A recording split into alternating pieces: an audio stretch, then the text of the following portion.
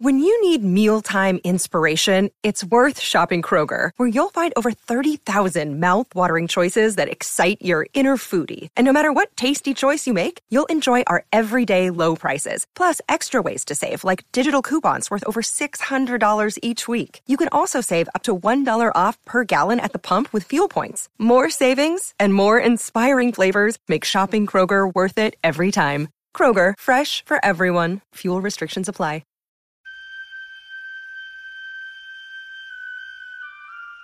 The poem says, "Human voices wake us, and we drown." But I've made this podcast with the belief that human voices are what we need. And so, whether from a year or 3,000 years ago, whether poetry or prose, whether fiction or diary or biography, here are the best things we have ever thought, written, or said.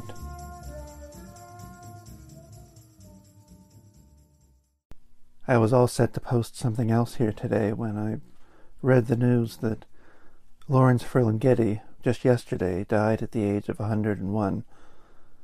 And just like when Seamus Heaney died in late August of 2013, I found myself at the dinner table just sort of overcome. And I remembered back in high school my friend Paul, who has since gone on to become a pretty successful science fiction and horror writer. I remember him running up to me one day with a library-bound copy of Ferlinghetti's A Coney Island of the Mind, which I'm pretty sure he stole from the high school library. And he had found a Garbage Pail Kid sticker for Peeled Paul and stuck it on the front of A Coney Island of the Mind, which I'm almost certain was the first book of poetry that I ever knew about, and was either the first or second or third book of poetry that I ever bought for myself. He has great meaning for the very earliest poetry that I ever read, and the very earliest poetry that I ever tried to write. As I got older, out of my teens and 20s, I sold pretty much all the books of his that I had, except for that early first copy of A Coney Island of the Mind. And looking over the poems today, just glancing at what I had highlighted in the books more than 20 years ago, I could see that my love of borrowing and stealing from other poets, which I first really recognized in Eliot, and then only later came to see quite that Ferlinghetti was doing something similar. There's that kind of affection that I have for him. There's the affection of someone writing nostalgically and beautifully about his childhood, and I wanted to read one of those poems here today as well. There is just the earliest thing is very often what you remember and what you hold on to, even if you don't really take strength from it anymore. It's always that first step that means so much, and he meant a great deal to me. With that same friend that I mentioned, Paul, I remember, must have been after high school, at one of those roadside diners that had a payphone at the booth. You knew it was a serious truck stop diner if you didn't even have to get up to make a phone call. I remember calling City Lights Books at midnight Ohio time, so it must have been 3 a.m. in California, and leaving some bizarre message on the answering machine for Lawrence Ferlinghetti. And I remember soon after that receiving a rejection letter from City Lights Books that sort of spurred me on to going into publishing myself, or at least trying to. There's a great deal all bound up in Lawrence Ferlinghetti. I'm sure I'm leaving an awful lot out, but I wanted to read, I'd say, 4 poems from A Coney Island of the Mind, just for the sake of nostalgia and just for the record, I guess, of the earliest sounds of poetry that I fell in love with. And the first has to be the first poem in A Coney Island of the Mind. I mentioned in an earlier episode reading a poem by Laurie Scheck about driving, that my earliest poetry was written around the time that I got my driver's license, and much of it was about driving late at night on the highway. And so I'm sure that one reason that this poem by Ferlinghetti means so much to me, and meant so much to me then, was seeing that that kind of thing could be taken up in poetry and turned into a poem like this.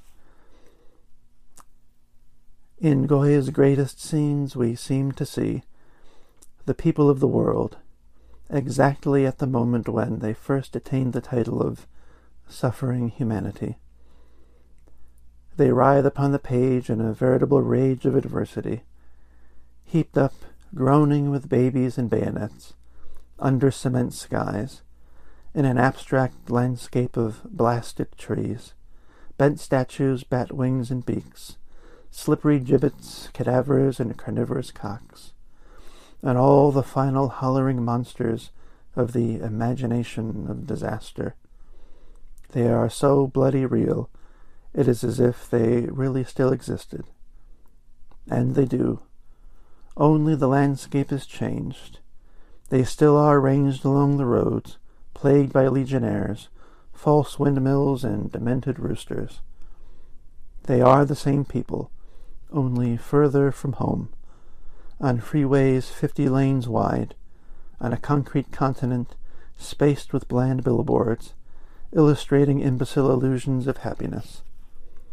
The scene shows fewer tumbrils, but more strung-out citizens, in painted cars, and they have strange license plates and engines that devour America. And how inspiring those last 3 lines were to a teenager or someone in their early 20s. And they have strange license plates and engines that devour America.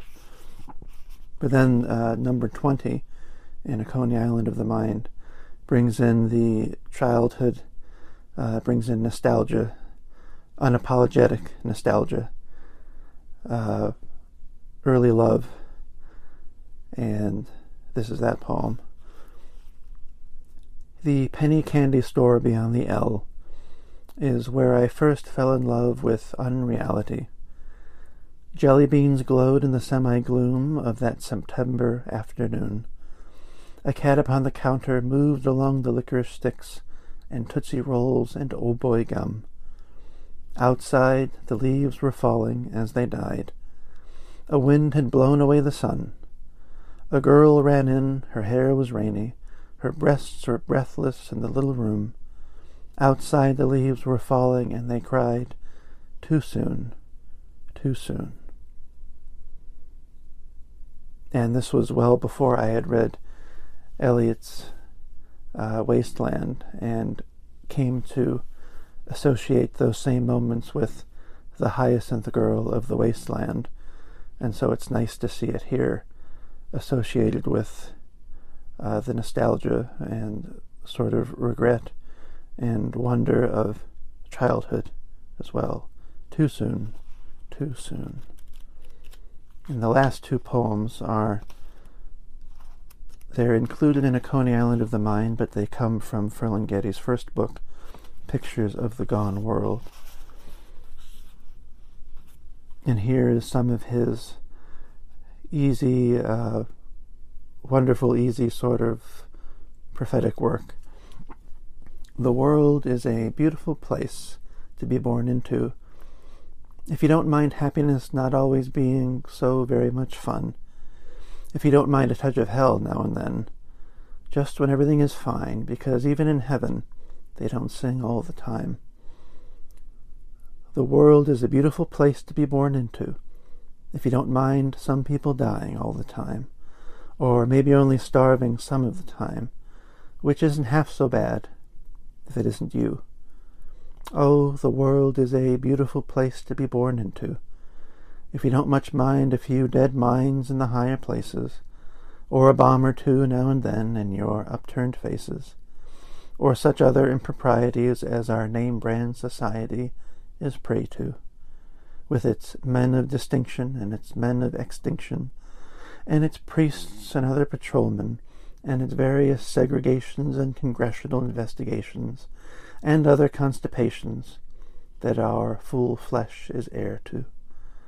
Yes, the world is the best place of all for a lot of such things as making the fun scene, and making the love scene, and making the sad scene, and singing low songs, and having inspirations, and walking around looking at everything, and smelling flowers, and goosing statues, and even thinking and kissing people, and making babies, and wearing pants, and waving hats, and dancing, and going swimming in rivers on picnics in the middle of the summer, and just generally living it up. Yes, but then, right in the middle of it, comes the smiling mortician. And so the other book of poetry that I may have bought around the same time as this was the collected poems of Eliot, but I never got a sense from him, even though he was drenched in notes and allusions and references, that he was living affectionately with his poetic forebears. I never had a sense that he was having a dialogue, for instance, with Augustine or the Upanishads or Ezekiel or any of the poets that he was borrowing from.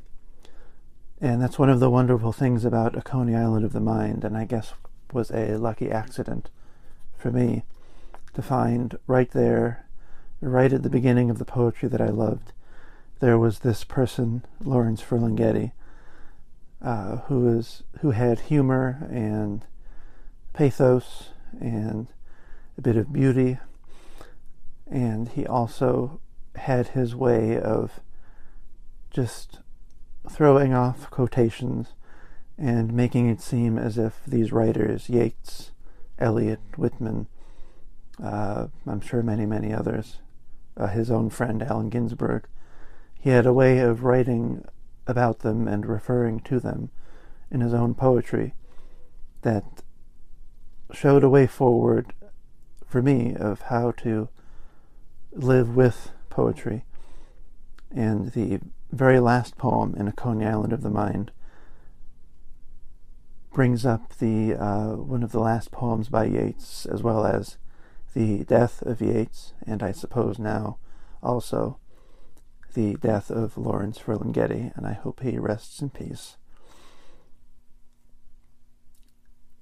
Reading Yeats, I do not think of Ireland, but of midsummer New York, and of myself back then, reading that copy I found on the 3rd Avenue L, the L with its fly-hung fans, and its signs reading, "Spitting is forbidden." The L careening through its third-story world, with its third-story people in their third-story doors, looking as if they had never heard of the ground. An old dame watering her plant, or a joker in a straw, putting a stick-pin in his peppermint tie, and looking just like he had nowhere to go but Coney Island. Or an undershirted guy, rocking in his rocker, watching the L pass by, as if he expected it to be different each time. Reading Yeats, I do not think of Arcady, and of its woods which Yeats thought dead. I think instead of all the gone faces, getting off at midtown places, with their hats and their jobs, and of that lost book I had, with its blue cover and its white inside, where a penciled hand had written, "Horseman, pass by."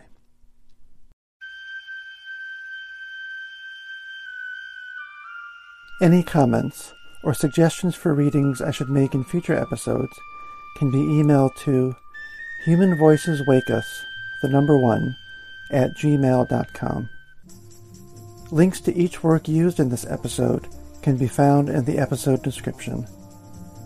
If you enjoy Human Voices Wake Us, you can subscribe wherever you find your podcasts. The music here is Duke Ellington's Arabesque Cookie.